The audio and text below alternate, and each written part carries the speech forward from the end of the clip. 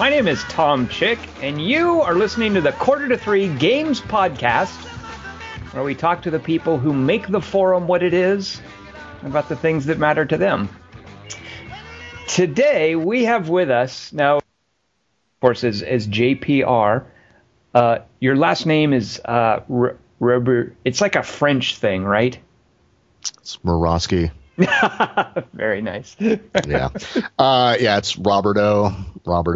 Oh, Roberto. You know what? When you say it like that, I don't think of the whole EAUX whatever thing. So, John, and what's the P stand for? Because there's a JPR, right?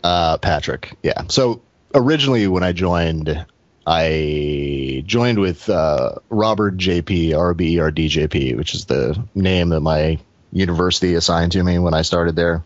Mm-hmm. So I just used that. And then after I was on the board for like a year, I asked you to change it to my real name, John Roberto. Mm-hmm. And then a while later, I was looking for a job. And if you Googled John Roberto, which is the name of the guy that produced the Thin Red Line, nice. Well, the first thing that came up was the Quarter to Three profile page. And my most recent post was in a thread about Britney Spears flashing her vagina. Nice. So I asked you to change it to something else. And I couldn't use John R because of John R. Right. You wouldn't let me do just John. So I went with JPR, forgetting that there was a JMR. Right, that's because we have a JD and a JM, so I'm constantly confusing. Now, I don't confuse your name. Like when I see JPR, I totally know who it is because, you know what, I hope I'm not going to embarrass myself. I'm pretty sure it was you, but didn't we used to play Guild Wars? Yeah. Yeah, okay, yeah. And that's kind of where I first, internet met you, I think. We were both Guild Wars players, and I guess... like Guild Wars, I don't remember having clans or anything, but we just would play Guild Wars, right? Yeah, when it first came out and you were doing the Tom versus Bruce, you, me, and Bruce were grouped for a lot of that, but didn't make it into the article. Right. And I didn't make it into the screenshots either. In the screenshots in the magazine, my character was just cut out of frame. You're like the fifth Beatle. Yeah. However, you have forgotten about this, but I was in the game for the Rise of Legends. Oh, Tom no, I have Bruce. not forgotten about that because that actually I thought that was before Guild Wars, but perhaps it might have been. But that included Unicorn McGriddle, who has since left us, unfortunately. I love Dan. He did that and was. I think Ben Sonis too, maybe. Yeah, that was great. I loved doing that with you guys.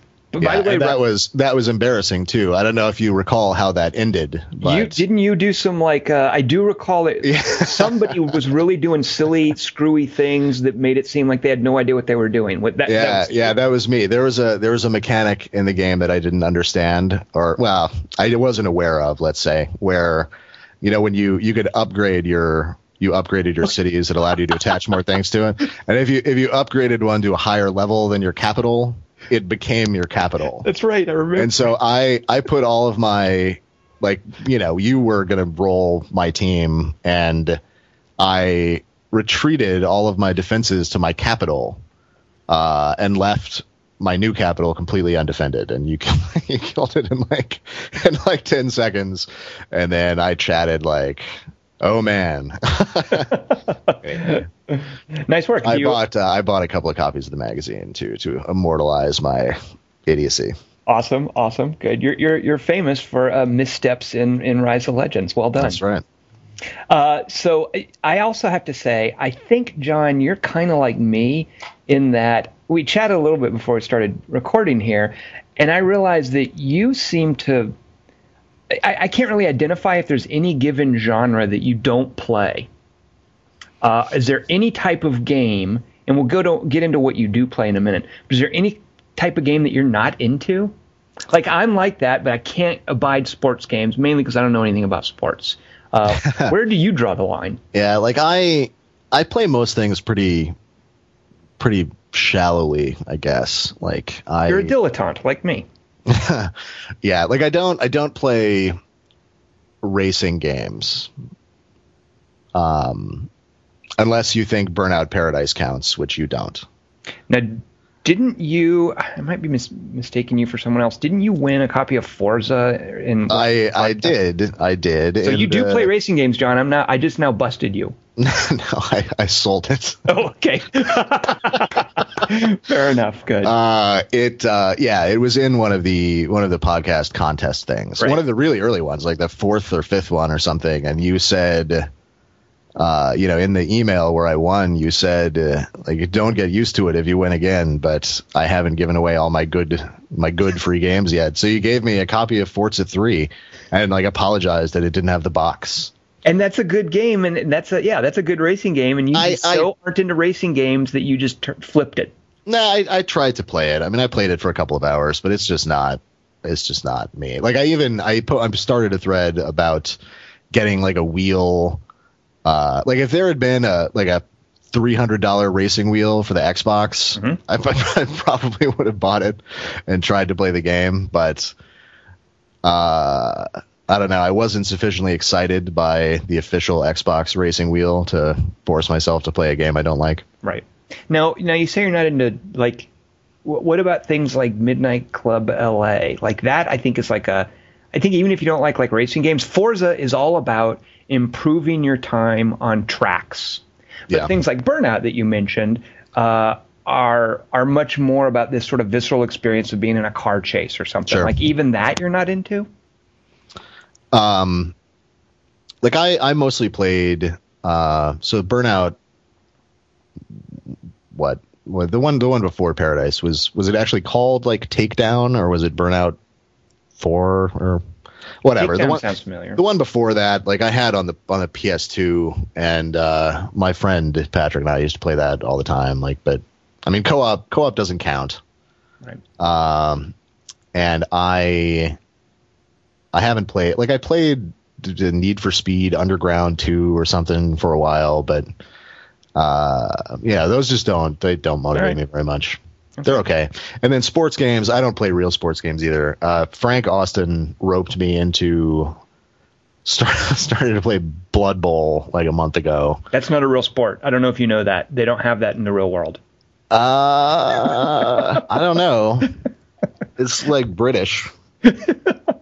All those British orcs and elves and goblins. Takes place on a pitch, as I understand it. But yeah, so I don't know exactly how it happened, but I'm in the European League now and the US League. I was supposed to play my league game with Reldon tonight, and I told him I had to do it tomorrow. So now, okay, I don't really know how to talk sports, so I'm going to try this. I'm just going to float this, John. I don't know if this works, if I'm saying the right thing or not. So I'll just throw this out there. How's your bracket?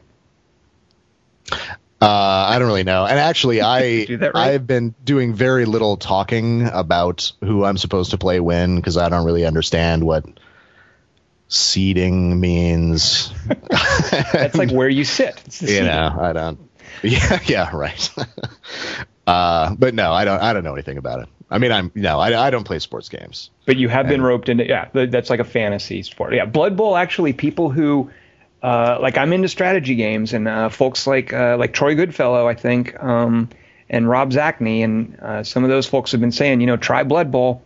And my reservation isn't that it's a sports game. It's just that I've heard it has bad AI and it's only good for multiplayer, which it sounds like that's what you're doing with it. Yeah. I'm sure it's only good for multiplayer. Right. And it's, you asked what I don't play. I don't play legitimate war games. I never have. No one does, actually, John. That's kind of the just trick of war Bruce. Games. Yeah, Bruce Garrick is supporting that industry single-handedly.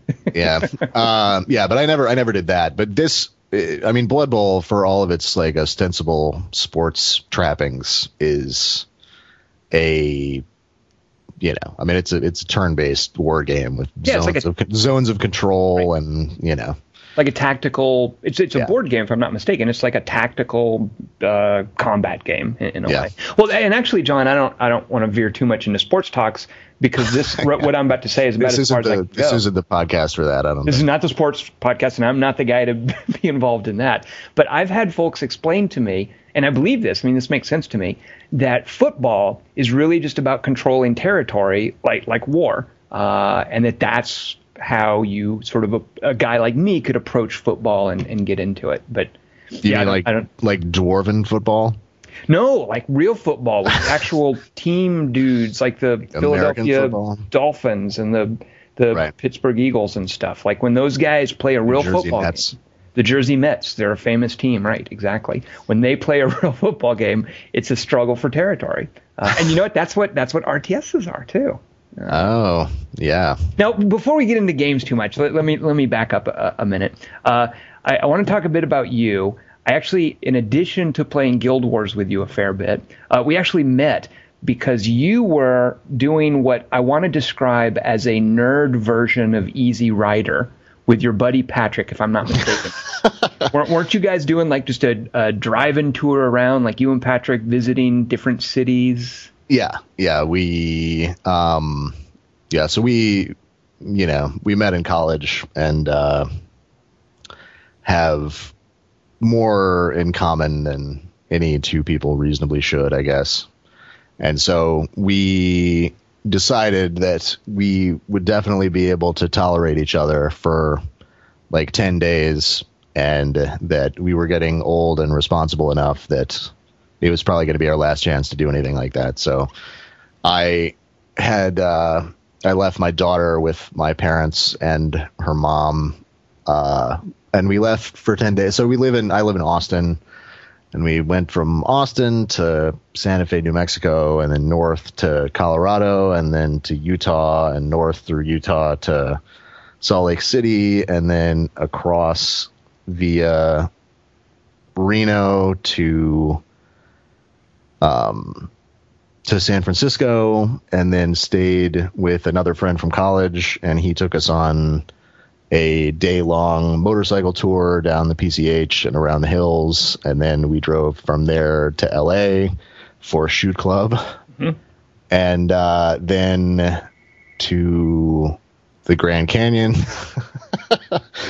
and back home. So we ended up we drove close to like 4,000 miles in I think 9 days, and 2 of those days weren't driving days. So on days that we drove, we averaged something ridiculous like 850 miles a day or something. What did you so I presume you're still friends, so I presume your instinct was right that he's somebody you could do a 10-day road trip with. What would you do in the car? How do you burn time, that much time in a car? We have very, very similar taste in music, so the music was never an issue. And despite the fact that we've been talking on a pretty close to daily basis for 14 years. We still have a lot to talk about.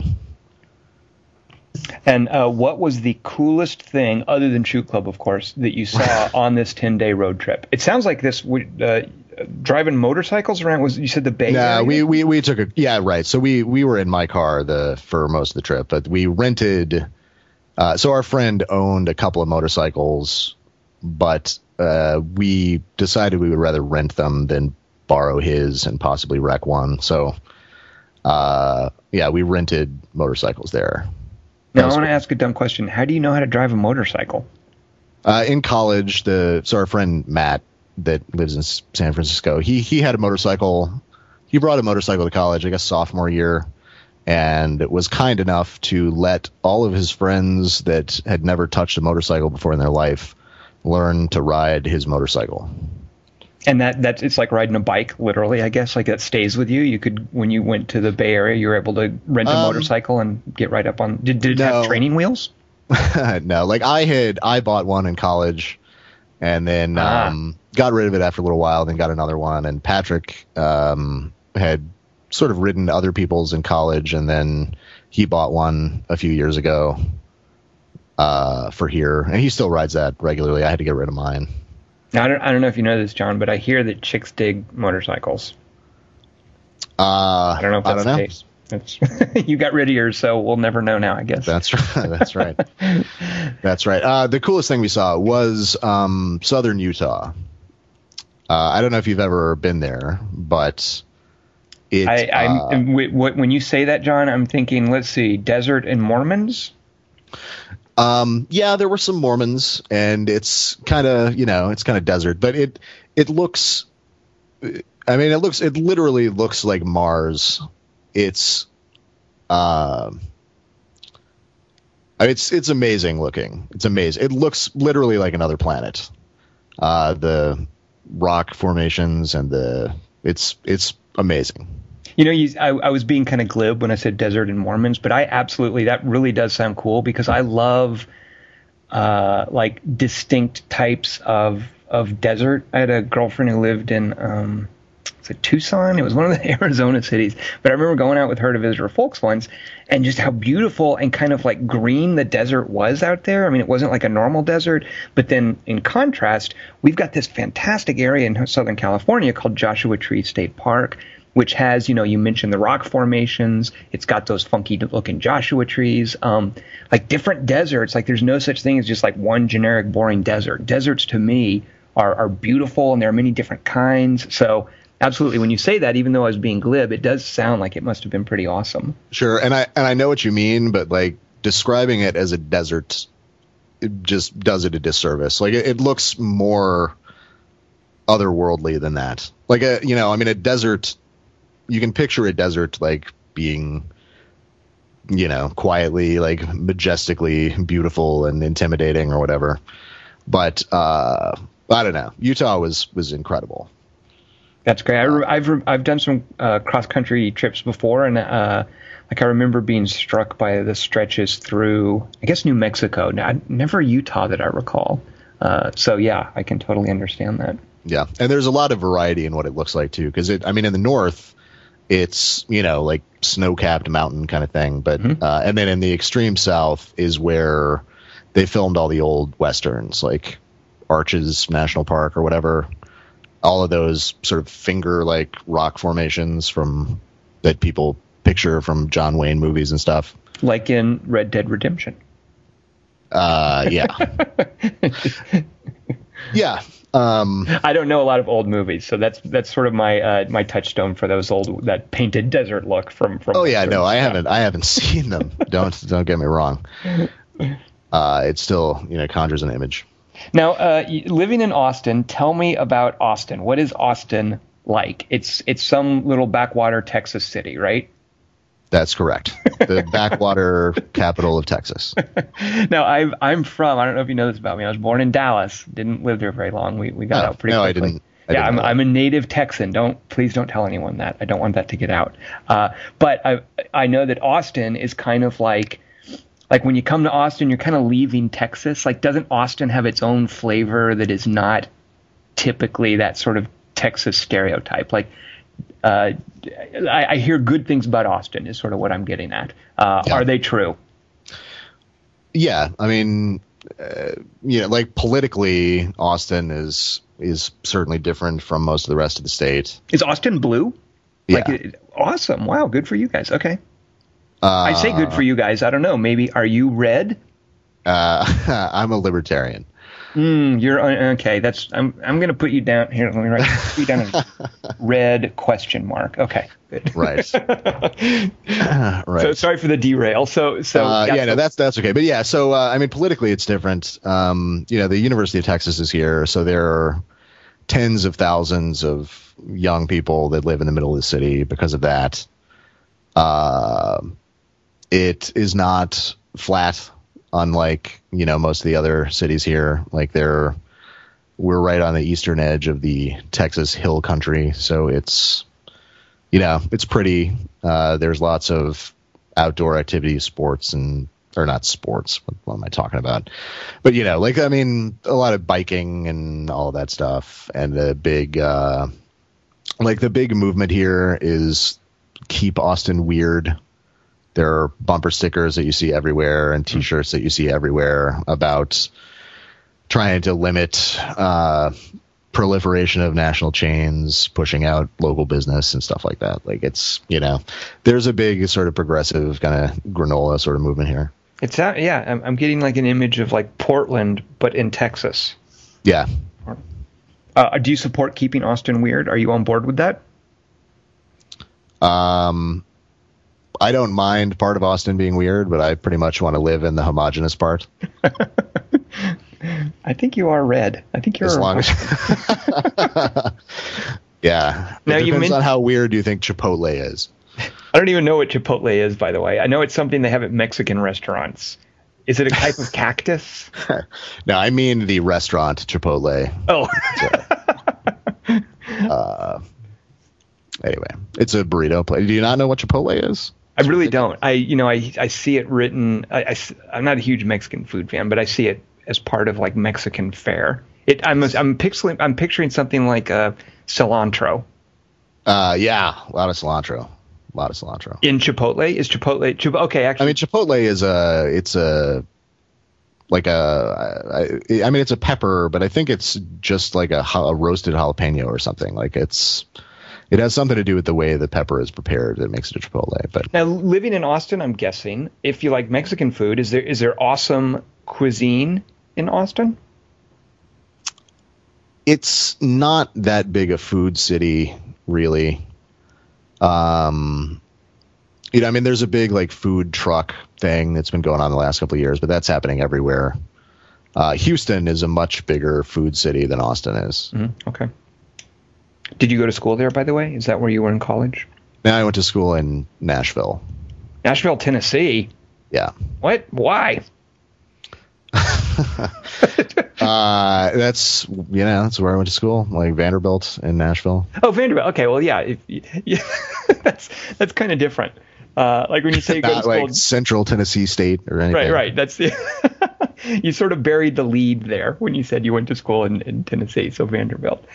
Did you study? Because I know you worked for a while, and you said something about coding. So does that mean you were a programmer? Is that what you studied in college? Yeah, I got a computer science degree. Mm-hmm. And you also mentioned that you are kind of not interested in continuing to do that. What is wrong with the kind of work you were doing? Tedious, boring? You don't care about it? Like what? Honestly, I think it mostly has to do with like self-confidence. I kind of I left college for a year. In my senior year, and before doing that, I kind of developed this mental block about doing what I decided to do, and I don't know. I don't know. I mean, it can be really pleasurable and like creative and satisfying working out a solution to a problem and implementing that solution, but after doing it for a few years, like I don't think that's what I want to be doing. Mm-hmm. I have to wonder how wise it is to expect people at the age of being in college to make decisions about what they're going to be doing for the rest of their lives. Because I think of what I studied in college, and I'm doing nothing with that. And I just wonder how many people go to college and they just get on a path and keep following it. I don't know. I can just understand that can be a tough haul. So, yeah, I mean, if you just go and get sort of like a liberal arts education with a major in something, that serves a purpose. But of course, I have an engineering degree, which is a much more focused kind of thing that is, you can't do the job without it, but it's a much more focused right. kind of thing. You mentioned taking a year off. What did you do for a year? Anything fun, or just chill and not go to school for a year? Basically that. I moved to DC and worked. Washington DC. Wow, what did you do in Washington DC? I temped. Okay. Did some filing, which is pretty awesome. Did you like being in DC? Yeah, I like DC. It was. I mean, I didn't live in DC. I lived in Northern Virginia. Because don't people like not really live in DC? It's like all those like areas around there. Yeah. Yeah, you don't want to live. I mean, if you live in DC, you either, have $1 million house or like right. are in fear of your life all the time. But it, yeah, like I lived in Northern Virginia with a friend from college and some other people, and had various temp jobs that were fine. Mm-hmm. A lot of good food in DC. Movies, kind of thing. Right. Oh, and then also what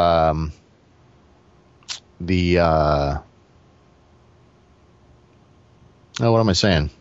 Yeah, I don't know. Anyway, yeah, DC was good. Right. DC was good. But then I became ready to go back to school. I went back to school. Good. So I want to talk about, you said you have a 7-year-old daughter. Yep. She does not have a DS because you're a terribly cruel, horrible father. Every 7-year-old girl, I would think, would want a DS. But you mentioned that you did build for her own computer. I did. What does she do on this computer? By the way, is she on Quarter to Three? What's her name on the It's oh man, Frank Austin, isn't it? No. It's Kevin. Kevin, who was the?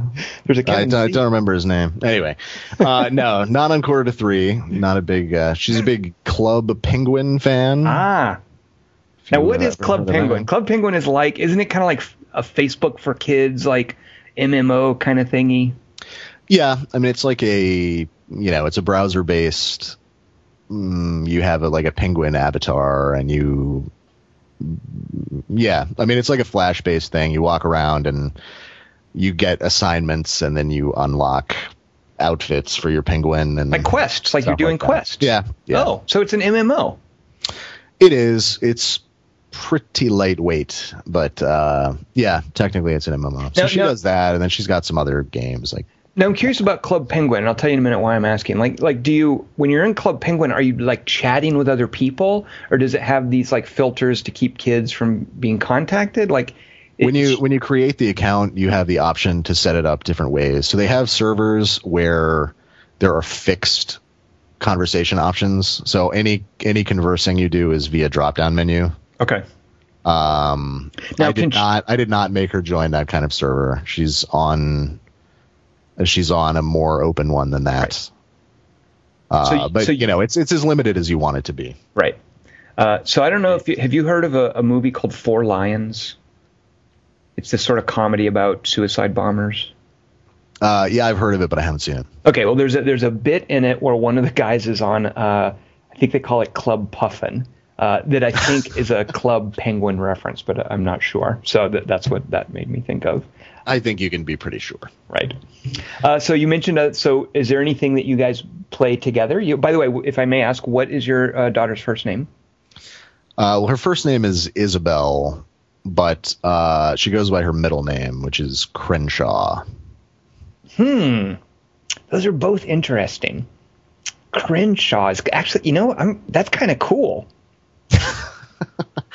Yeah, so her mom and I had a mutual acquaintance who is kind of like a scumbag, kind of shady character. He was like a drug dealer in high school, and he got kicked out of high school, and then he ended up going to another high school and finishing, and then his mom worked at Vanderbilt, and he ended up being able to go to Vanderbilt. I mean, he was a smart guy, but he was extremely, extremely shady. Mm-hmm. And, brashly and proudly so.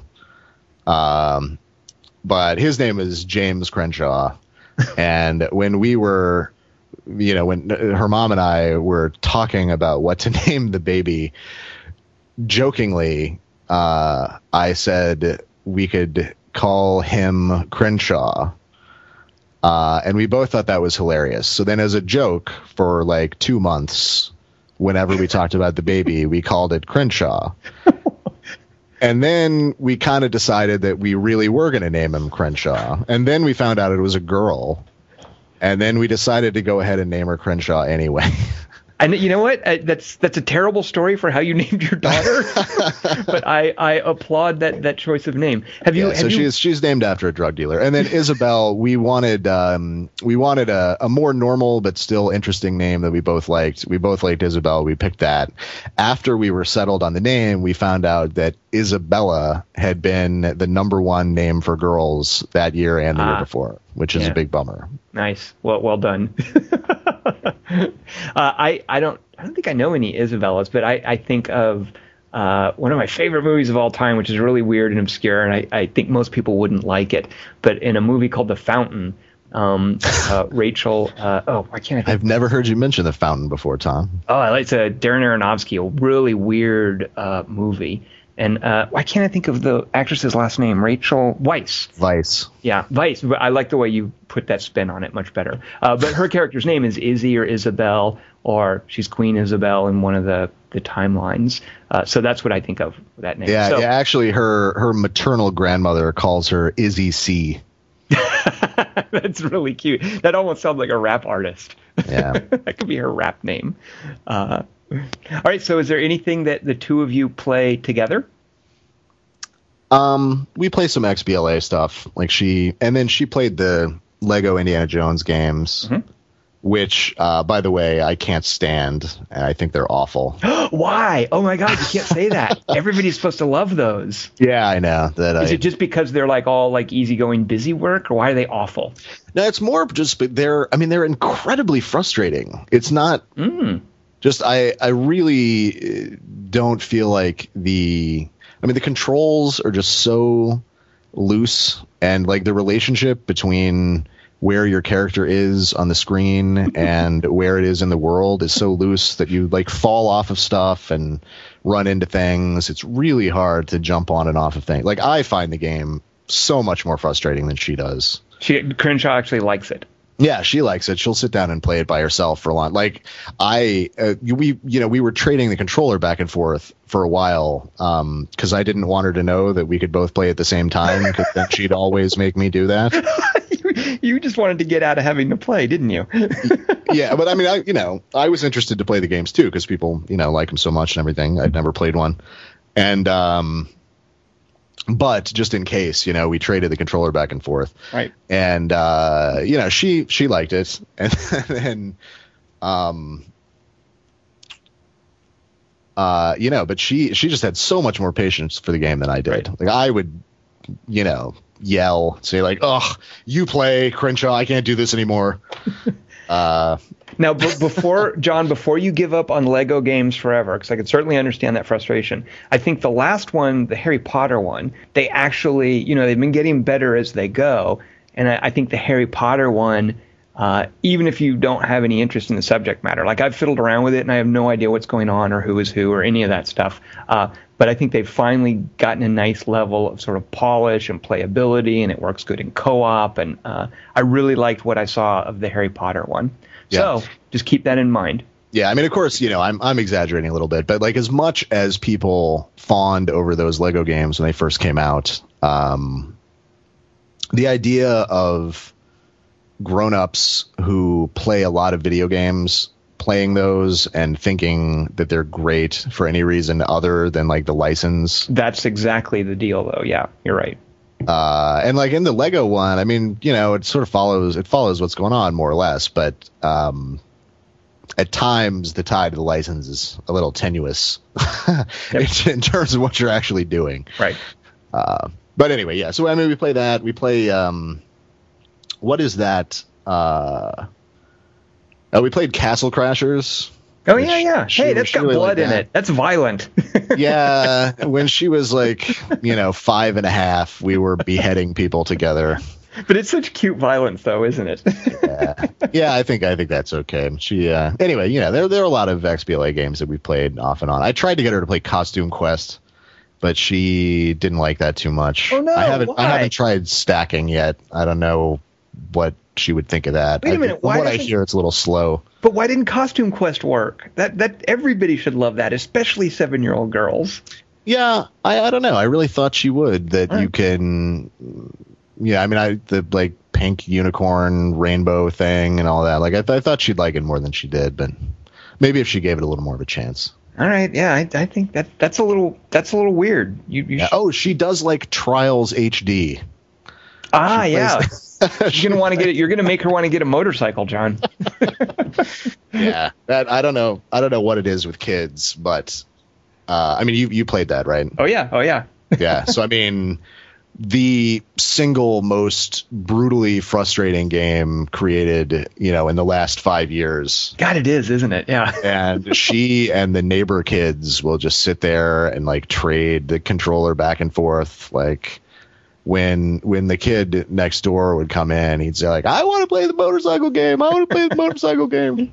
And then they'd sit there and just like wreck over and over and over and over and over again.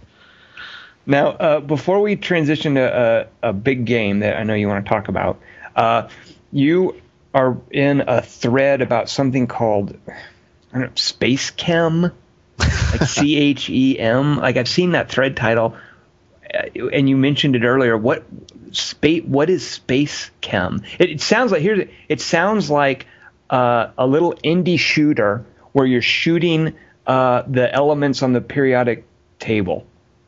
Like you're shooting oxygen, and then you're shooting carbon, and then down here is neon, and it's hydrogen. Am I right? Is Space Chem like that? Other than the spaceship, yeah, that's essentially right. Come on, you're kidding. It really has something to do with the periodic table of the elements? You got like 3 out of 4 of your jokes are actually true. So I heard about it from Rock Paper Shotgun. They wrote about it for the first time, I don't know, a month and a half ago or something. And they really liked it, and it looked interesting. It's a puzzle game, basically. Let's see. Since I asked to talk about it, I should be more prepared to try to explain what it is. When you say a puzzle game, and I'm thinking periodic table of the elements, like, are you sliding tiles around? Yeah, so that's puzzle game isn't quite the right word to describe it. It's a very cerebral sort of thing. You're controlling these factories basically. So the game screen is the inside of a factory. It's blank. And the screen is divided into 4 areas. So there are 2 input areas on the left, like the 2 left quadrants of the screen, and then 2 output areas on the right, the 2 quadrants on the right. Mm-hmm. And you get an atom or a molecule that's given to you, or a set of atoms or molecules that appear in the inputs. And then what you're supposed to do is convert them to other atoms and molecules and then output them. Okay. So what you're doing is you have a set of tools that you can use. So you have a tool that will break bonds or make new bonds between atoms. This is totally chemistry. Yeah. I mean, it's, the chemistry is just the framework, obviously. Right. But so you have these bonders that you work. So the atoms are little circles that are connected by lines. Each, it's a tile based thing. So each atom fits in one tile. And then the way it works is you have 2 loops that you can create, a blue loop and a red loop. And each one has what, for some reason, the creator calls a Waldo that moves around the loop. So basically that is just the sort of point of action. Mm-hmm. And as you turn on the simulation, the Waldo moves around the circle, and you can have it perform actions. So, like, in the simplest case, if you got a hydrogen atom input and all you're supposed to do is output the same hydrogen atom, then you would draw a rectangle across the top of the screen that passes through the place that the hydrogen comes in and then goes over to the output place. So you issue commands along the line. So as the Waldo travels across the line, anytime it passes over a command, it executes the command. So you place a input 1 command. And then when the Waldo passes over that, it makes the hydrogen atom appear. And then when the Waldo gets to the hydrogen atom, you put a pickup command there. It picks it up, and then as it follows around the circle, you put a drop and then an output. You really have to look at it to understand anything about what it is. Don't take this personally, John, but I just want to say you suck at selling Space Chem. Yeah, I'm just trying to explain the mechanics of it. But the real thing, though, it makes you feel smarter and dumber than any game I've ever played. Like when you get this challenge that seems absolutely impossible, and you create something and it works, you are so filled with sense of like personal triumph. And then there's a facility in the game to output your solution to YouTube automatically.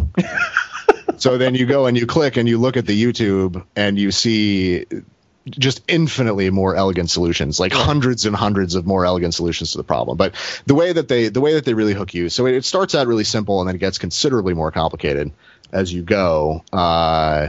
Including, that's like one factory that I was describing. And as you go through the game, you get to a point where you might have to use 5 or 6 factories to solve a specific problem. So they give you this set of really complicated atoms, or molecules, and you have to change them to completely different things. And you decide totally how you do it. You can either use one factory if it's possible to do that, or you can use up to 6. So you decide what the flow is, like what your intermediate steps along the way are. Mm-hmm. And, anyway, it's great. It's great. And it's a PC game, right? Yeah, it's on Steam now. It's Spacechem, Spacechem. It's made by this guy named Zach, whose company is called Zachtronics Industries. And I would highly recommend looking at the Rock Paper Shotgun article about it. Now, I want to say something, and I want you to feel free to be judgmental of what I'm about to say, because I kind of feel awful saying it. But you described this, and I think, yeah, that kind of sounds cool. I don't think I would ever play something like this on a PC. If this were on, for instance, the iPhone, I would be like, yeah, I'll try that for 99 cents. Like and maybe I need to look a little more closely at it. You'd have to see it. It requires really prolonged, intense concentration. And I don't know that I can do that. I absolutely would not think that it's a game for you at all. Okay. I mean, I don't know you that well, but it doesn't seem like your kind of thing at all. Right. So far, every programmer that I've shown it to, that's exactly what I was wondering about. Go ahead. Has bought it. Right. Literally. Right. It sounds like it taps into the part of your brain that made you go into programming. Yeah. Yeah. If you are a programmer at heart, I defy you to not be fascinated by the way the game works. And so also, for each solution that you have, it rates you on how efficient your solution is, the number of controls you used, and like the number of cycles it took to get the right output. Mm-hmm. And it keeps track as you improve, it keeps track of like your best efficiency level so far. See, I can if you want to go back and redo, that one. And then of course you can go to YouTube and like see what kind of things other people are doing. Right. And there's just so much emergence in the way it works. And as they add, additional game mechanics too as you progress through the game. But by the time you're halfway through the game, a single level of it can literally take 2 or 3 hours of like sitting there and looking at it to do it. John, you talk about, like, when you mention that thing about it rating your efficiency, that can be a real hook for me, this idea of playing something, working out a solution, and then optimizing that solution. And it even applies to what I was saying before about driving games. Like somebody who plays Forza, that's what appeals to them. This idea of, okay, I've got this car, this track. Yeah, sure. Now I'm going to optimize how well I do. A game that you were just now trying, which I'd recommended on Quarter to 3 earlier, called Creeper World, takes a similar approaches to some of its later missions. It scores you based on optimizing how well you drive back those fluid dynamics. So I think that's a great hook. And I guess it's kind of like high scores in a way. Bulletstorm. You might I don't know that I want to include Bulletstorm in that, but so I can see the appeal of it. Yeah, sure. I mean, the thing about we were talking about Trials, like the way Trials shows you how well your friend list is doing. It, sure, that's compelling, but that, I mean, some games that is enough. Like if the game is lightweight enough, then simply the fact that other people do it better than you can be enough to make you go back and do it again. But Spacechem is not like that. It's a commitment. And part of what makes it so hard is that when you're trying to work out you're trying to create this, you start out with a blank screen and you go from blank screen to solution. And you have to, part of the reason it wouldn't work on the iPhone, I think, is because you really have to hold a whole lot of that solution in your head at the same time in order to work out how to do it. And it's not the kind of thing that you can pick up and work on for 15 minutes and then come back and work on for 5 minutes. Like, you start from scratch every time. How much better at Space Kim than you is Crenshaw? I tried to show it to not to her, but I was show like it's her spring break, so she went to my grandparents or her grandparents' house, my parents' house for a few days, and so my mom was here, and I tried to show it to her, and Crenshaw was in here looking, and she's like, "Oh, Dad, not this again." Because she has heard me talking to my brother about it, who he's a programmer, and I showed it to Patrick, and he bought it, I think. And my brother-in-law, I've talked to him about it. And anyway, why are you showing your mom Space Kim? Like, do you share games with your mom? She doesn't she doesn't play games at all. Like, never in a million years would she consider even doing. Like, she won't even pick up like Rock Band on easy. She won't do anything. But she is good about sort of indulging me and rolling her eyes at the stuff that I enjoy. We both kind of take pleasure. Like, you were talking about the fountain briefly earlier. Like, it's a fun time when me and my mom will sit down and I tell her about the end of Requiem for a Dream and like how much I like the movie, and then she's like, "Oh, John." So Space Kim is the video game equivalent of Requiem for a Dream, is what I'm saying. So actually, I didn't mean to skip past it, but do you know The Fountain? You know that movie? I haven't seen it. Okay. I've seen all of his other movies, though. It's, I think, probably his most challenging, and it's the one that I think would have the smallest group of people who actually dig it. So there's that caveat for you. Interesting. Yeah, I'm not sure why I never got around to seeing that, but I never did. Well, put that in your Netflix queue. You do have Netflix, right? I do, but I have the streaming only, and I don't think it's up there. I have not. I have frickin' 4 movies sitting here from Netflix that I have had sitting here for, God, at least 4 months. I should just do the frickin' streaming only thing as well. Yeah, I'm just clinging to this thing like I might want to watch a Blu-ray someday. Like I only have streaming only in spirit. Literally, like, I have the normal thing with it. I have the 2-out plan, but I've had like Foot Fist Way and The Quiet American for 2.5 years. I could see Quiet American clogging it up, but come on, Foot Fist Way? That's so exciting. That you can knock that out in 90 minutes. It moves quickly. Danny McBride being Danny McBride. Yeah, no, it's not. I actually I have watched Foot Fist Way, and I watched about half of The Quiet American, but that's not why. It's just, I don't know. I need to mail those back so I can change my plan. But I've had those for over 2 years. Wow, that's quite an accomplishment. Don't they finally come after you? No. Aren't they like, excuse me, sir, you have our movies in there. Hello. They just let you sit on it for 2. I think I've done 8 months with a movie, and I finally sent it back without even watching it, I believe. Yeah. Well, at least I don't pay the like $1.50 a month premium for Blu-ray. I would like to say that I don't either, but I can't say that. Yeah. Okay, so before we talk about Company of Heroes, which I'm looking forward to talking about, because I haven't played this, and I'll tell you about why I want to. Well, I'll hold that thought. But before we get into that, how many songs have you downloaded in Rock Band? I think about 300. And are you like super good at it, like Sluggo, or do you just plunk away at it like me? What's your skill level in Rock Band? I'm in between those two. Do you play anything on Expert? Yeah, I play everything on Expert. Whoa, well, that's Sluggo territory.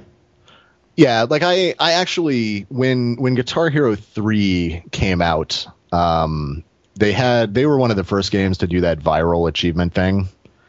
Where like if you beat the developer, somebody that beat the developer, right, or something. So Sluggo had offered to play Guitar Hero with people and throw matches in order to let them get that achievement. Cheating. Right. And he was on, and I wanted to play it. So there's that song, it's in Rock Band also, 3s and 7s by don't tell me Queens of the Stone Age. Yeah, the Queens of the Stone Age song. See, I'm hip. I'm very hip about music, just so you know. Yeah, so I actually beat Sluggo fair and square at 3s and 7s. Because that's not an easy song, if I'm not mistaken. No, at the time, I think I was like number 4 on the leaderboard or something for that. So you earned that achievement fair and square then. Yeah. Even though Sluggo was willing to violate the spirit of the achievement, you got it. He said, "So what? You want me to let you in or something?" And I said, "No, I want to play it for real." Very nice. And we played a few songs. And I think I beat him on that, and I think I beat him. There was a song by the Helicopters, I'm in the Band, that was in the like extra songs on one Guitar of those Hero terrible 3. Blue Dot songs, right? Yeah, except that song is phenomenal, and I think I might have beaten him on that too. But no, he's much better than I am, and he takes the whole thing a lot more seriously than I do. I kind of Guitar Hero 2 or Guitar Hero 1 came out on the PS2, and I got it for my birthday. And the day that I got it, I didn't want to start on easy because that's stupid. So I started on medium, I think. Mm-hmm. And my friend was there, and we were playing, and we kind of played for a little while, and then we both and so I have a little bit of a background in music. Like I took piano lessons when I was younger, and I took guitar lessons when I was younger, but I don't play any instrument seriously. And I'm not very good at either one. But we both sort of said to each other after we'd played 5 or 6 songs that the fact that they are leaving notes out of, the track was confusing. And so I said, I really think this would be easier on hard. And he said, yeah, I think so too. So we switched it to hard, and both of our scores improved. Very nice. So like 30 minutes or so into Guitar Hero 1, I was playing on hard. And, I don't know, for whatever reason, I just was pretty good at the guitar thing. Now, how do you play it these days? Do you just like every now and then sit down and do a few songs? Do you routinely have folks over? Do you practice? Like how do you? Yeah, no, I don't have any friends. I know Patrick is a friend of yours. You guys went through 10 days of driving around. You still have at least one friend. He's so sick of having me play guitar or play Rock Band. He's been having to deal with that for years. And we were really at skill level parity for a long time, and it was really fun. We both had a lot of fun. You never knew who was going to win on any given song. And then for some reason, I just started to improve at a much faster rate than him. And he would happily admit that I'm now light years better at the game than he is. And so it's less fun for him. But no, I almost never play the guitar anymore. Every once in a while, I'll put in like Blue Sky or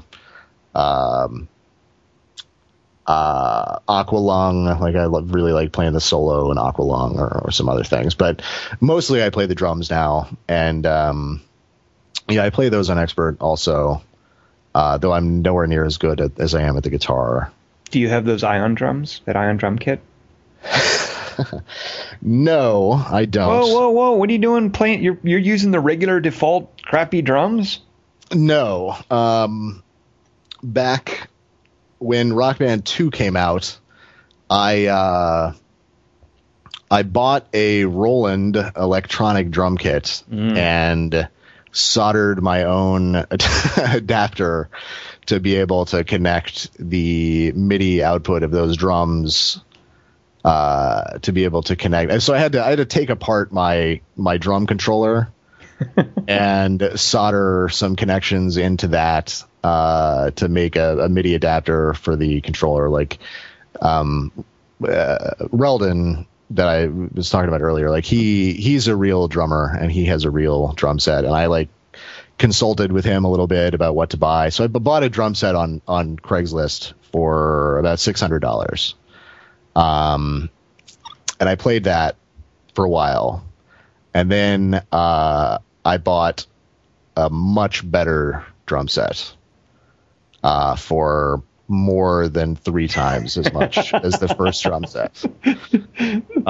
Also on Craigslist from some poor kid, like a 19-year-old kid that drove 400 miles to give it to me because he had to pay his rent the next day. Oh my God, John. I felt so bad for him, but really good deal. So yeah, no, I have pretty much the best sort of Rock Band setup you could have. Now, I've poured literally thousands and thousands of dollars into that. Like, I've got the stupid Mustang Pro guitar, I've got the Squier, I've got like 6 of the regular controllers. If I have 300 songs, then I've spent, what is that, like $600, something like that on that. Like, it's ridiculous. In fact, I bought the Xbox for Rock Band. I wasn't even gonna. When I bought an Xbox, like, I'm not really much of a console gamer. And when I bought the Xbox, it was fully admitting that it was a Rock Band machine. Mm-hmm. Well, now I'm still curious, though, John. Like, how do you play? Like, do you play regularly? Is it something you whip out on weekends? Or never answer that question. I could kind of go in waves. Okay. Like, I always forget how fun it is when I don't play for a little while. Yeah. So, I'll stay away for a couple of months, and then maybe a new song comes out that interests me, or I'm just like, hey, I haven't played Rock Band in a while.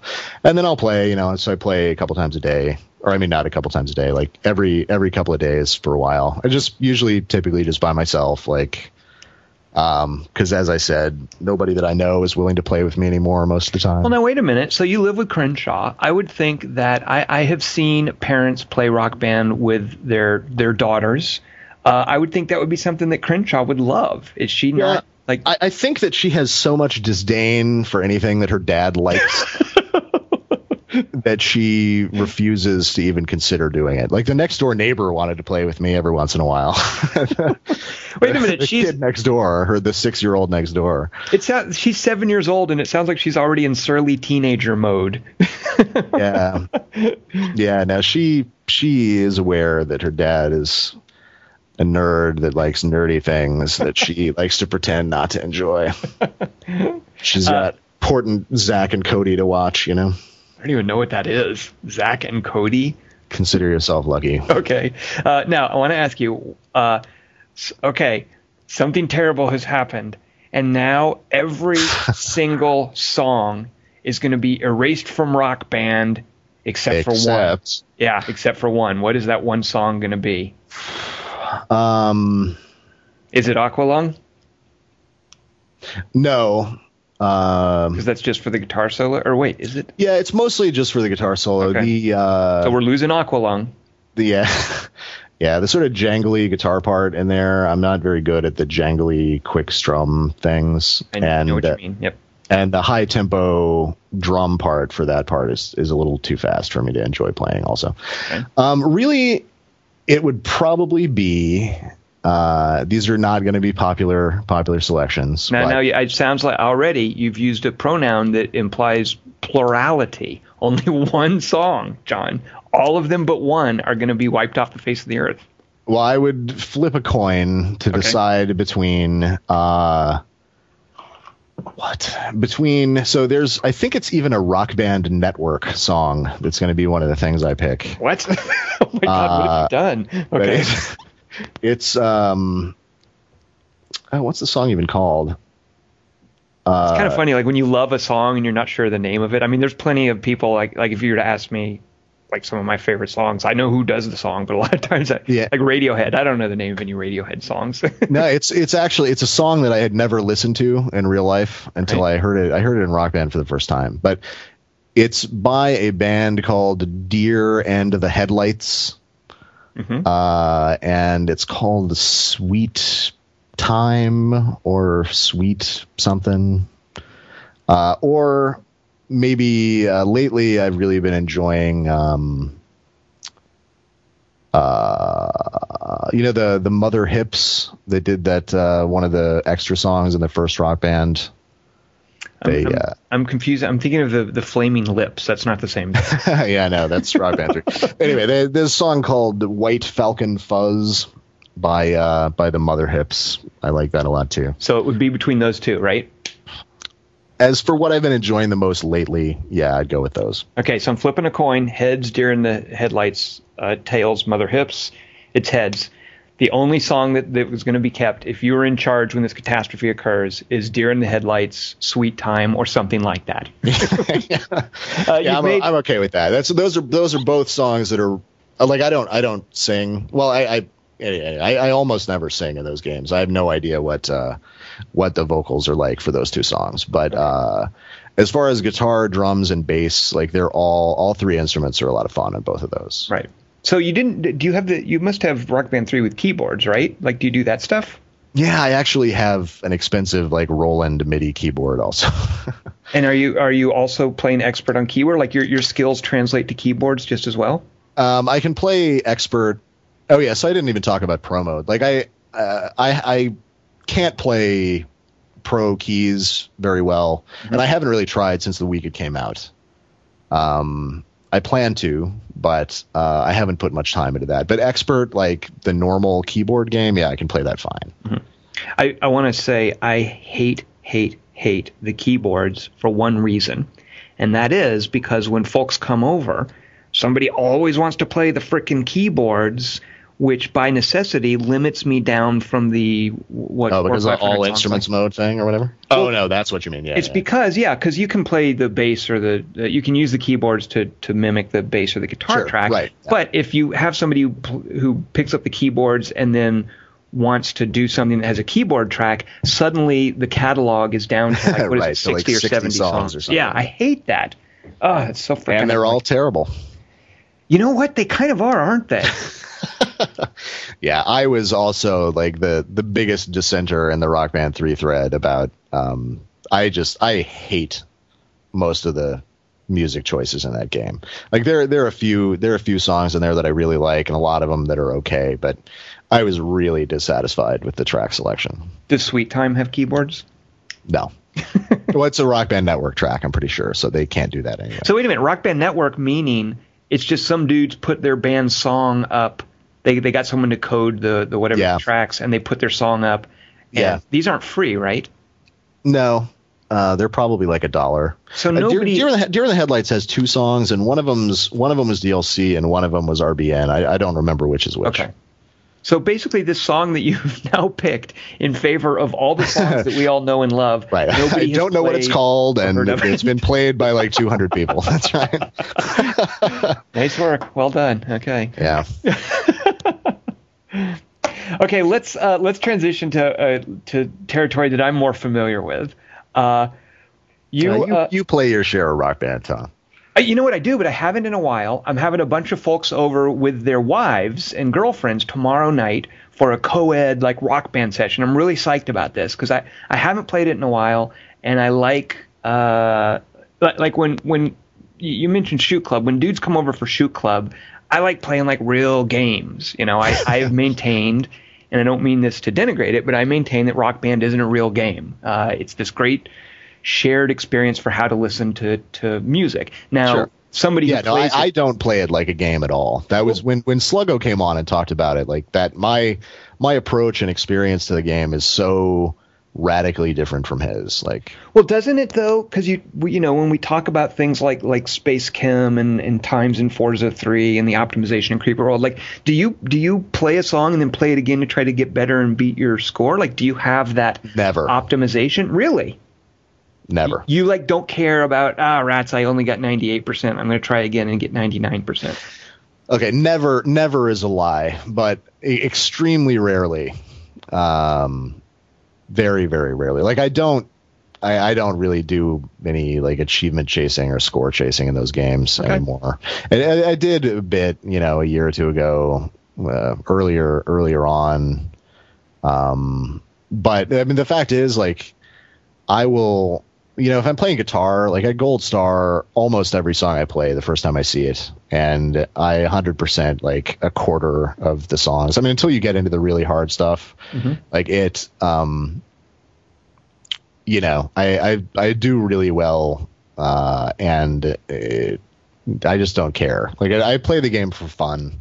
Right. Just from the experience of the music. I mean, that's why the bad tracks, in my opinion, like ruin the game for me, because that's really what I'm in it for. You don't look at them as like this challenge you have to overcome. It's just this annoying obstacle that you want no part of. Right. I'm happy enough with like having plateaued where I am for the most part. Right. Fair enough. All right. Okay. So I now forget Rock Band for a second and fake games. Let's talk about actual, real, bona fide, hardcore video games. Specifically, real-time strategy games.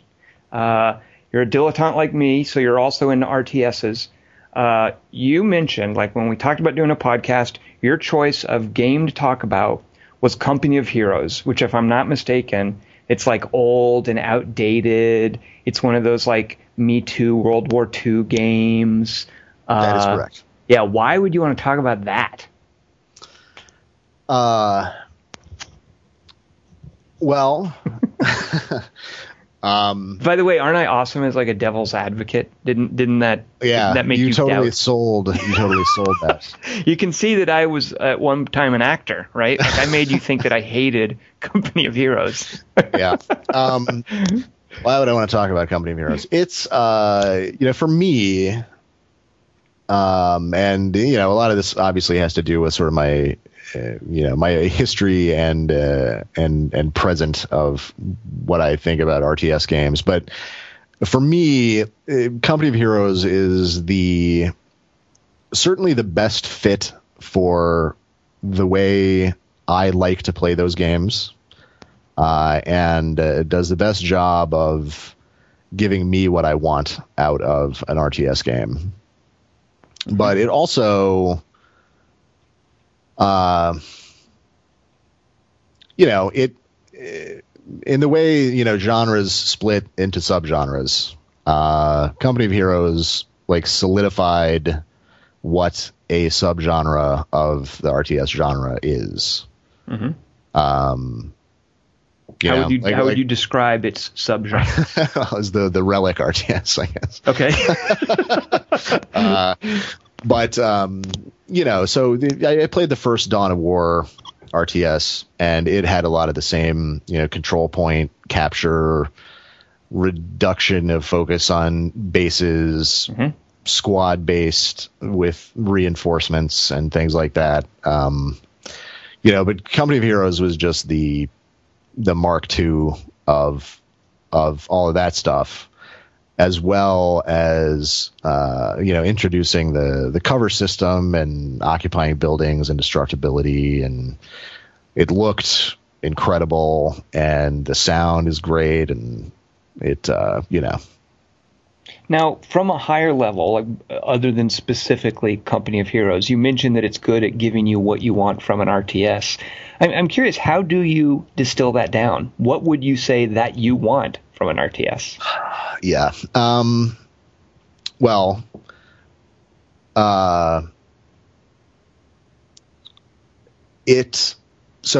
think a lot of it comes down to the squad system, in that it adds a level of forgiveness, or like it's a buffer on your attention.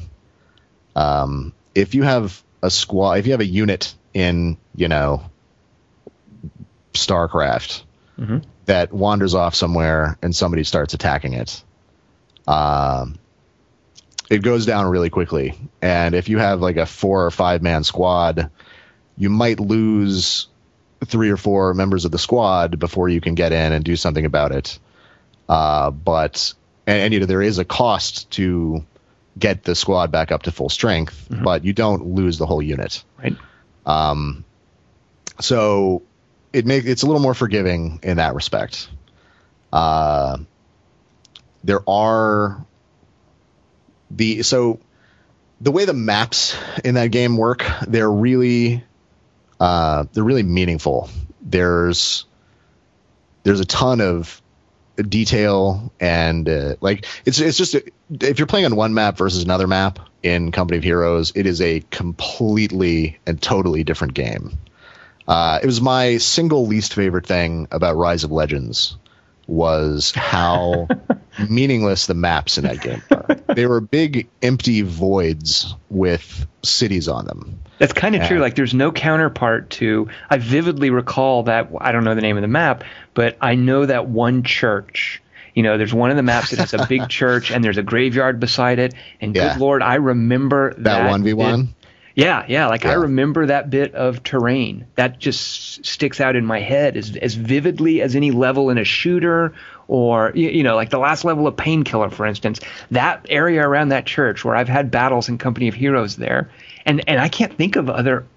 I'm trying to think, John. I might say I can't think of any other RTS that has really given me a sense of memorable specific places like that. Right. Like that... And that's such a huge part of what I love about the game. The art and stuff in the maps is great. And, you know, the maps, they're all custom. They have custom assets in the maps. You know, they look great and there's stuff. But the maps are dynamic, first of all, because the cover is destructible. You know, the buildings are destructible. You create new cover if you fire an artillery barrage, then all of a sudden you have a bunch of yellow cover. I don't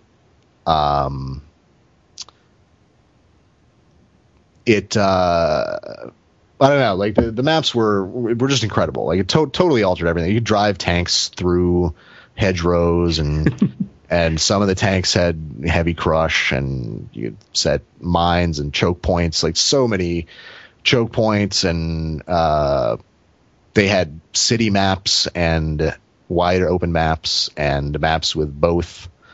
And just compared to other RTS games I've played, which, you know, I haven't played very many RTS games seriously at all. I played Warcraft 2 a lot. When StarCraft came out, StarCraft is probably the only other game that I've ever been as interested in as I was Company of Heroes. Like, I was interested enough in Company of Heroes to watch replays and listen to commentaries and look up strategies. There was a podcast, like a weekly hour-and-a-half long podcast about Company of Heroes that I listened to religiously. That's awesome. And I was never very good at it. Like, it didn't improve my play that much, but I was just really impressed with the way everything worked together. So then, so I was talking about what I like about it. The maps are great. Mm-hmm. The way the maps, the terrain work is great. Unit selection,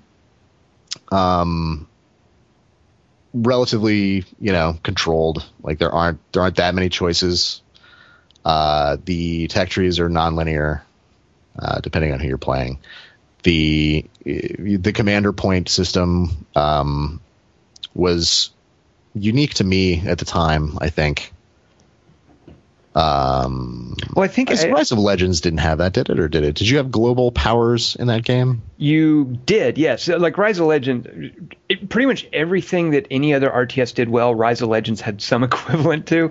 Rise of Legends didn't have this idea of you pick a class. Like you picked the different heroes, but it also had these weird global contests that you would mount against the other guy, like the first to develop so many troops, the first to, accumulate so many resources would unlock a global power. Some kind of bonus? Okay. Yeah, like you could summon an army, you could summon a healing cloud, like they had these global things. But I enjoyed that game, but it kind of came and went. Fair enough. But you're right, that commander tree, though, if I'm not mistaken, so you pick one of three like commander categories, right? And then there's a tree of abilities and units and whatnot that you unlock as you're earning points by fighting battles, right? Right, yeah. So there are three classes per side, and then each class has 2 tracks inside. Oh, that's class. Right. Yeah. Were they mutually exclusive, or you could work your way down either one? Oh, you could work your way down, okay. But of course, the ones at the bottom were the best. So like it was better to sort of optimize, not better. Yeah, you want to do if you wanted that really cool toy, you dive vertically into one of the branches, right? Right, and the classes, the class things. But so, what was that? What Active War Did Active War had a similar thing, right? Like I played that for like 4 hours. Holy cow! I know you were a big fan of it, though. Yeah, I don't remember if it had like a tree like that. Like I don't doubt it, but I don't remember that. What that reminds me of? CNC Generals had that. Well, what that reminds me of, John, is Age of Mythology, like the god choices, and you pick your race, and then you're picking the minor gods as you age up. It's a little different, but I love this idea of there are all these gameplay mechanics, and you're not going to get all of them, but you have to make tough choices about which ones you want. And of course, Company of Heroes did a fantastic job with that, didn't it? Yeah, and like I know this is heresy, but I never played any of the Age of games. Yeah, you do. You don't want to go around telling that to people if you want to keep your RTS cred. Yeah, no, I don't. I mean, that's part of what I was trying to say earlier. Is I don't have any RTS cred. Like I never really played Rise of Nations. Like I played it a little bit and decided it wasn't for me. And never played the Age of games. Didn't buy StarCraft 2. Fair enough. Intensely disliked Dawn of War 2. Intensely dislike Dawn of War 2. Well, you know, it's funny that you say that. I love Dawn of War 2, but one of the things that I'm finding, they just released an add-on that added the Imperial Guard.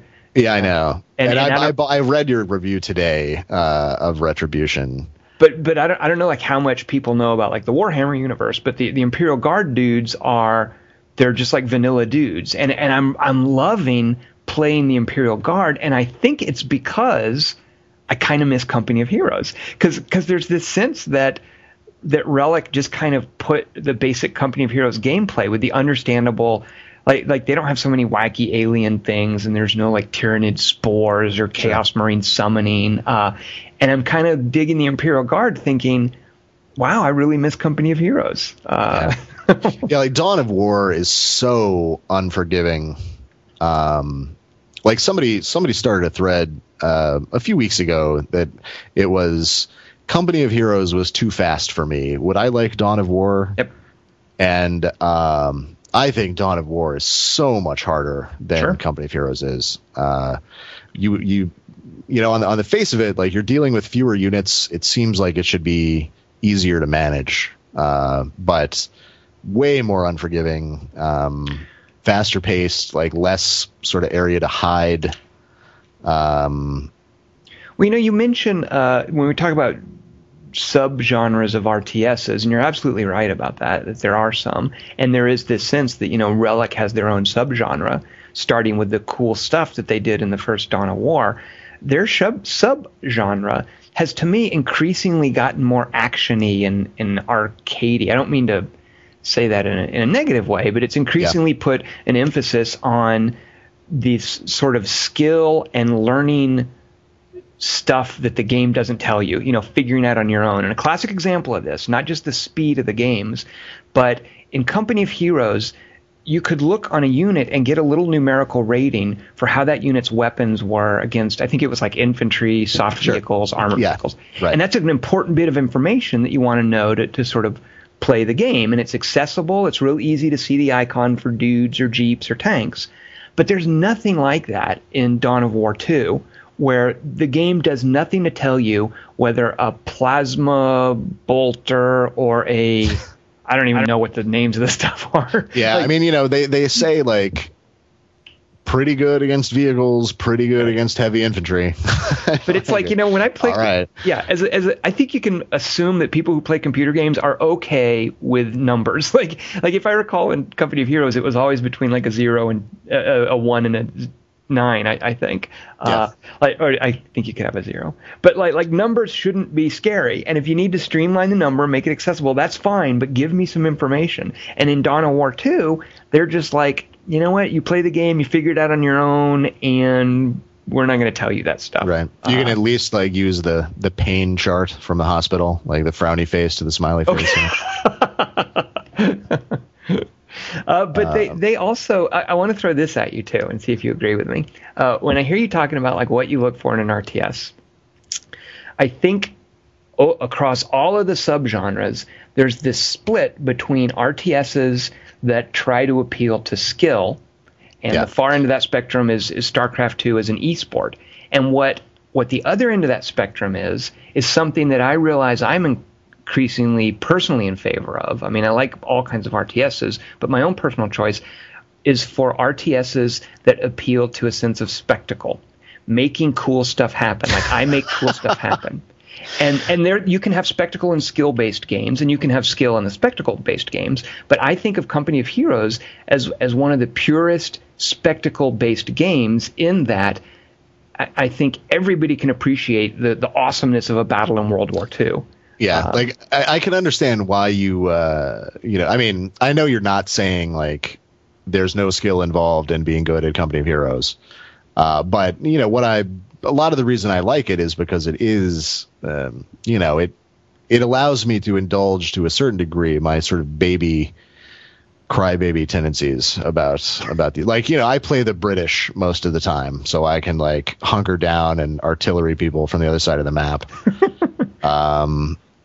It is possible. But to the game's credit, I liked the game so much that I allowed it to convince me to not play like that. When I was playing it a lot, I tried to sort of play it on its own terms a little more so than I would have ordinarily. Mm-hmm. And it's just really satisfying. But yeah, the first time I played the game, it when it was in beta, I loaded it up. So I don't know if you remember, they released. I was a big fan of the first Dawn of War game. I played that quite a bit, and then they released a trailer for Company of Heroes at least a year or so before it came out. Mm-hmm. That was from the cinematic camera, and it showed a gunfight going on with like the camera inside windows of buildings, like looking over people's shoulders, firing down into like a courtyard around a fountain, and grenades being thrown in, and sides of buildings blowing up, and then this terrifying rumble, and then a tank bursts through a building, collapses behind it. It fires around into the building explodes and collapses, and bodies fall out of the window. And it was such an amazing video, and it was like in-engine real-time strategy game Company of Heroes, coming next year. Right. And I was so excited for the game. And then when the open beta or whatever started, or maybe I even stooped to paying File Planet $4 to play it. And you get into the menu screen, and there's that bombastic like brass music, the like stirring martial anthem with all the horns is great. And I get in the game and don't know what I'm doing. It's all it is like a skirmish or like a multiplayer beta demo thing. And so I joined a game that's like noobs only. I ended up with the Calliope Sherman as one of the things that I bought. Right, the rockets on top. Right, yeah. So it's the tank that launches the rocket barrage from the top. And the first time I fired that in the game, the first time I saw that shoot off and land and explode, a building and people flying and little +5 experience, and a great graphic of the ground blowing up when artillery shells hit. Like, it's such an impactful, gorgeous game. And I was worried when I played it last night that it was going to have aged badly, but still great. It really looks good. Have you played it, in the last year? I haven't seen it in a while, and I talking about it really does have me jonesing for it even more than having played the Imperial Guard in Dawn of War 2. But what I seem to recall is I had struggled in the last couple of years with the huge hassle of getting it patched up and dealing with the add-ons. Like, have you had any problems there? Like, have you just had a copy installed all along? What? No, I got it on Steam. So like, I bought, Steam. I bought the original one boxed. Right. And then I bought Opposing Fronts and Tales of Valor on Steam. So what it does, you just activate your key Yeah, and you know what? Since they're all expand alone kind of things, it downloads the entire game no matter which one you install. Right. And Steam just auto patches. You can play all of them. It works. That's good to easy. know. Although I'm recalling now, John, part of my problem is in terms of having, amongst the problems I had, is that Relic's online service at one point invalidated several of my retail keys. So yeah, I just had, they didn't have like a working customer support address, so I just had a horrible experience trying to get it up and running. But yeah, you're right. I guess Steam is a great end run around that. How did your games go the other night? You were playing multiplayer with a friend? Oh, just so embarrassing. Because you suck now. Yeah, like I hadn't played in a long time, and his computer's screwed up, so he ended up having to like. We got a few minutes into a game, and then it was like, player 2 is his settings are too high, and he's like, oh right.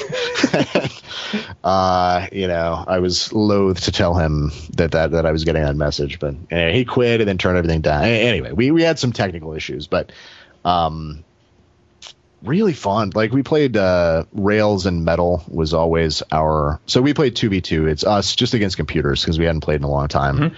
And when we played the first time, we played against two hard computers, I think, which I think is the level that we used to be able to sort of comfortably, or not comfortably, we'd win 9 times out of 10, but it was close sometimes, and then when we quit and reloaded, we were like, two normal computers this time? Yeah, let's do that. And were you doing your typical British thing of turtling? Yeah, I did. We really only played one whole game, so I would have gone back and played the Nazis. Not the Panzer Elite, but the standard Wehrmacht, I guess, was what the side was.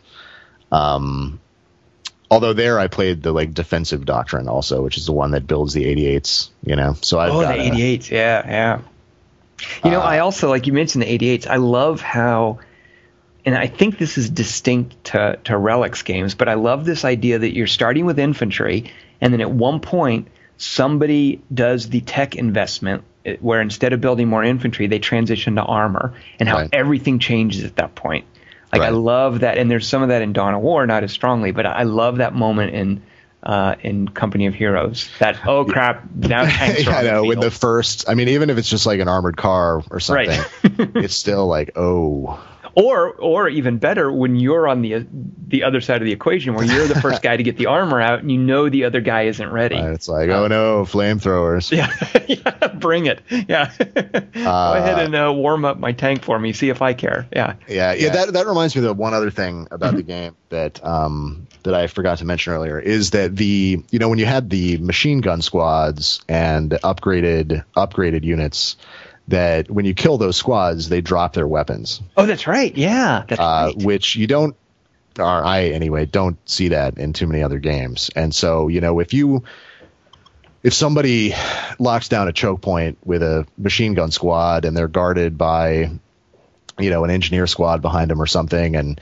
you manage to do yourself proud and flank and throw a grenade the right way, and you get suppressed, but you get around, you take them out, they drop their machine gun, and then you pick up their machine gun, and then you have a free machine gun squad. I forgot about that. Yeah, that is awesome. And you can capture like mortars, you can anti-tank guns and mortars, and yep. You could get when people get upgraded with the light machine guns the squad carries around, and then later on in the expansion, the British guys get in the Panzerfausts, like rocket launcher things. Yeah. All of that stuff gets dropped. You can pick it up. Makes a big difference. And then even what reminded me was the 88s. Like if you build an 88, and then playing against the airborne was the worst. If the Allied goes airborne, they can drop paratroopers. That's right. And that suddenly breaks the whole way that maps work. Yeah. Right. And so if you have they just have to have sight, I guess. Mm-hmm. And so if you build an 88, which is it's a big, non-movable cannon emplacement that is super powerful against armor. If it fires at infantry, it suppresses the infantry when it hits near them. And even it'll shoot down planes too. If that's the other thing about Airborne is if you have an 88 and Airborne calls in like a strafing run, the 88 can actually shoot down the plane that you never see that's up above the plane of the game. And they've wasted their points. Yeah. Right. Not only that, but the plane will crash on the map. One time I was playing one of those, like, let's go with stupid, like choke point maps where there's basically just one big choke point in the middle. And I had built 288s there defending that. He called in like a bombing run on where I was, and it was coming in right at like the axis of my of where my 88 was pointed. The 88 fires, hits the plane. I cheer. Plane crashes, lands on the ground right in front of all of my defenses, and then the burning wreckage of the plane slides through my defenses, blows up a bunker, a tank, kills like 6 guys, and blows up an 88. Where the 88 that shot it down, the plane crashed into the 88 and blew it up. See, now that's exactly the thing that makes me love Company of Heroes that a game like StarCraft will never do. Right. Because if you want your game to be like an esport and to be based totally on like skill, like that kind of, and I'm going to use emergent for the second time in this podcast because I haven't used it yet. You're the only one who's used that term. But that kind of emergent spectacle, these ruthlessly skill-based games have to sort of cull that out. And I just love that Company of Heroes has no compunction. You know, you might have been the better player and have had that 88 perfectly positioned and been holding that choke point, but the crazy physics of a crashing airplane basically flipped the game on you. I love that it's willing to do that. Yeah, it was possible to control how the planes flew across the screen. So yeah, it was kind of possible to make it more likely for that to happen. Right. But it was still a big piece of bad luck. Right. Anyway, what I was going to say, though, the Airborne can drop behind the 88. You can actually capture the 88. It just takes like 2 seconds. They shoot the guy off the 88 if you can get up next to him. Well, that's that whole, there's this great system of just like trumps and counter trumps, just a stealth sniper. Just kill the crew on the 88, just that kind of thing. I love too. Right. Almost as not quite as impactful as armor, but the way snipers were modeled in that game. Yeah. Good Lord, somebody who's really good with sniping is that can just kill the game, just like shut it down early on. Yeah, and then actually that reminds me with snipers, like the motorcycle is the anti-sniper vehicle. The motorcycle or the Jeep. But what I was going to say is retreating, which I didn't mention earlier. Yeah. The ability to retreat is so intrinsic to the way the systems in that game work. Anyway, it bears mentioning. Well, because you're right. It's that whole thing of the cost of rebuilding a unit versus reinforcing it, and you want to keep it alive. And now, surely they had experience per unit, right? Like the squad would have experience, so that's another reason they had veteran status, various upgrades like armor upgrades, damage upgrades. And wasn't one of the German factions was like it was much more based on like, could you buy veteran levels? Or I just remember that it tied into different factions in different ways. Yeah, that was the Panzer Elite. The way they worked was so the other armies, when they got a level, they just went from like level 1 to level 2. But with the Panzer Elite, you earned like a point, and then you could apply it either to offense or defense on a per unit basis. A little RPG kind of deal, yeah. Right. So you could make like an impossible to destroy tank. Or yes. Or you could make a sniper that can blow up a Jeep in one shot, things like that. Now the Panzer Elite, were they added in?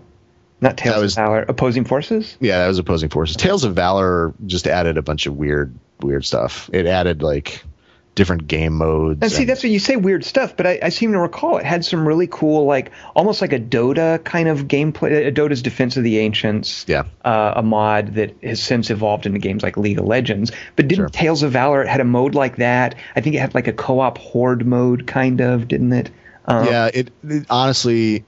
I never tried any of that stuff. Okay. Like I ended up buying Tales of Valor on, some Steam Christmas sale for $4 or something. But yeah, as far as multiplayer, it did add the ability to customize your army in some way. Like it it allowed you to, based on performance in the other modes, it added a persistent RPG thing to your account so that you could substitute. That's right. A better kind of armored car for the armored car. Like it drops mines or something. Yeah, that's right. I remember that. And like an amphibious armored car. I remember that. That's right. Yeah. So I never messed with that too much. It's funny, John, you can see in Tales of Valor, like Relic eventually did this Last Stand mode, which is a horde mode for just their hero units in Dawn of War 2. And I think Tales of Valor was where they were laying the groundwork to try that kind of thing. Similarly, they attempted a Company of Heroes Online, which had a lot more of this like unlockable abilities and units. Stuff, and it seems like they were flirting with that a little bit in Tales of Valor as well. Yeah. And by the way, I said I hated Dawn of War 2, but I do own all 3 games. Aha, well, the industry needs more people like you who hate RTSs then. That's right. I also hate all MMOs, and you convinced me to buy all of those most of the time. And you're playing Rift, I understand. Well, I bought Rift. You'll be playing Rift. You'll see. We'll see. So just for folks listening, if you get Tales of Valor, do you pretty much have everything you need? Like, is that all the factions? I don't know how that works. Okay. Was Tales of Valor? I think maybe Tales of Valor was an expansion and not an expand alone. Like opposing forces, but all that stuff. Yeah, opposing fronts. Opposing fronts was an expand alone. Like you buy that and you get the British and the Panzer Elite. Okay. I don't know how Tales of Valor works. Did you like the campaigns? Are you much of a like single player RTS campaigny kind of dude? They were all right. It did some things that a lot of those campaigns don't. Like there were things that were persistent across multiple levels. Like you would, one of your missions would be, take this hill, and then it's hard fought. You destroy all of their cover and burn all of the trees and knock down all the houses, and then in a last ditch scramble, you blow up their last guy on the hill, and then up on the screen it pops, the mission complete, and you hit continue, and then it loads back up right where you were and says defend hill for 20 minutes until reinforcements arrive. But I mean, it was a standard RTS campaign, like really, really scripted, little twists in the middle of the level that you knew were going to happen. Right. It was all pretty standard, but I love the game, so that's cool. Good. I'll still play those. And do you plan on trying to track down that coward Frank Austin for a match at some point? Because I understand he stood you up. He chickened out, didn't he? I don't know that that's how I would describe what happened. So just to be fair, you planned to play with Frank Austin. He was going to join you guys. Something came up for him. Will there be?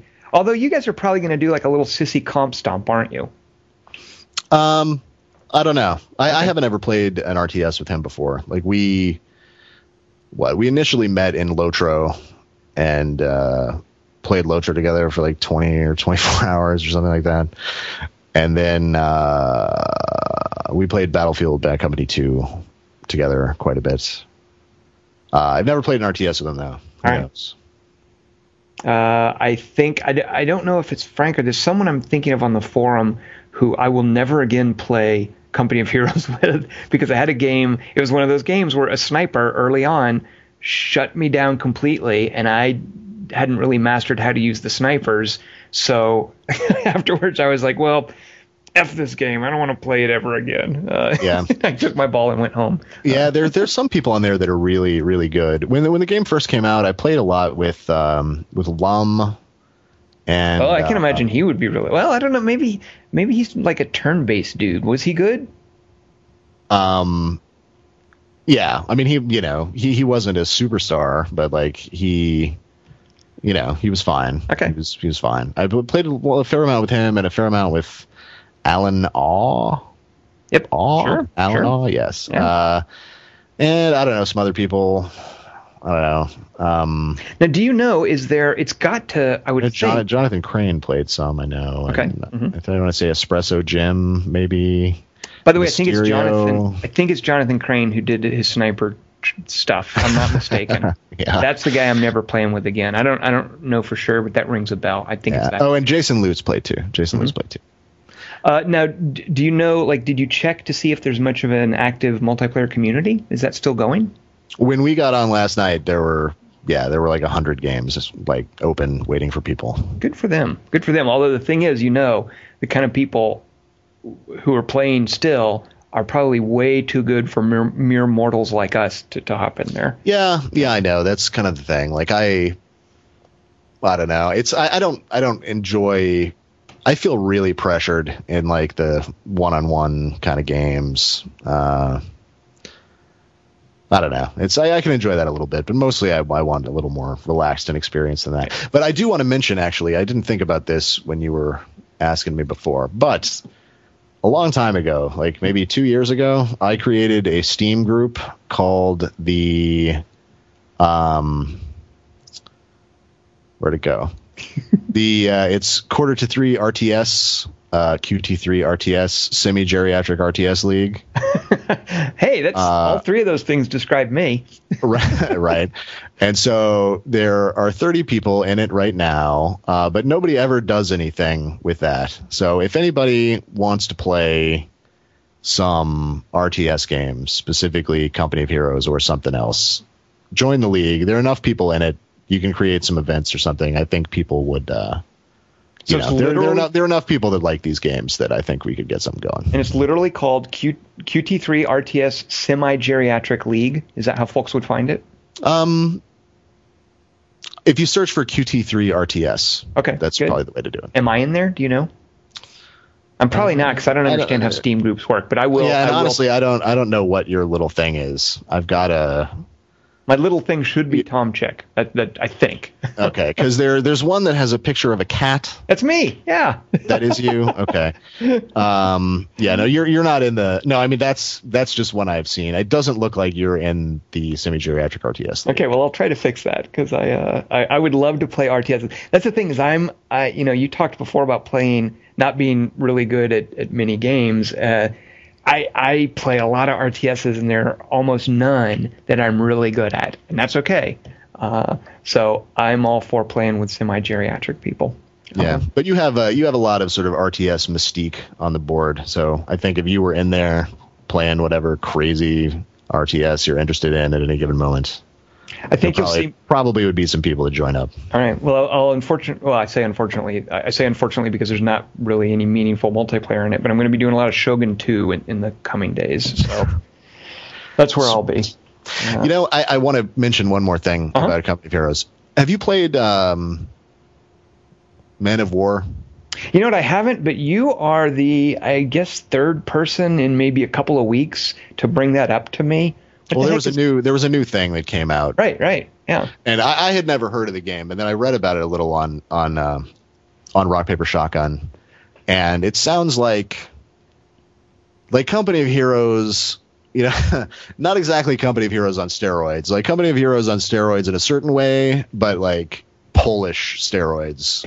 Like it's a really sort of European souped up version of Company of Heroes based on. That sounds a little scary. When you put it that way, it sounds a little daunting. Yeah, like it's weird. It's much larger scale. Like there are apparently like hundreds and hundreds of units in the levels at any given time, and you only control part of them. And you can directly take control of units and target exactly what they're going to shoot at and control that kind of thing. And every unit has an inventory. So like if you kill somebody, you like walk up and click on them and then like take the ammo and their helmet that they're carrying and put it on whatever specific unit you're controlling at the time. But it's a real-time strategy game. Like it sounds insane. You know what? I remember. So Scott Kevill, I keep calling him Kevin, the fellow who runs Game Rangers, was telling me about it at GDC, and that's the way he sold it. He said something about you can. The big thing is you take their hats. Yeah, you take a dude's hat and put it on. And that makes me think of like, was it Streets of Rage? Or couldn't you like punch hats off people or something in that game? That just sounds. Rage. I don't know, John, if that sounds awesome or terrible. Yeah, like I downloaded the demo, and it seems like the kind of thing that you really need to have a cheerleader for it. Like if if there were somebody sitting there with you explaining why it's awesome, right. while you're playing, it would really, really help. It just seemed kind of daunting and weird. So I was hoping you'd played so you could tell me. No, yeah, I'm afraid I cannot cheerlead for it yet. But so you just tried the demo and just sort of messed around with it, like you didn't dive very deeply into it? Yeah, no. I played like one mission, and it took a really long time because I had it turned really slow. Oh, I like the sound of adjustable speed, because I didn't know what was going on. Yeah, no, I love the sound of adjustable speed because Relic doesn't apparently believe in that. So that right there, big +1. Yeah. Anyway, it might be interesting. Maybe somebody will want to talk about it. Right, good to know. Well, John, I have appreciated talking to you today. By the way, what does Crenshaw think of Company of Heroes? What's her favorite faction? I think she goes Wehrmacht most of the time. That seems like the most fun to say.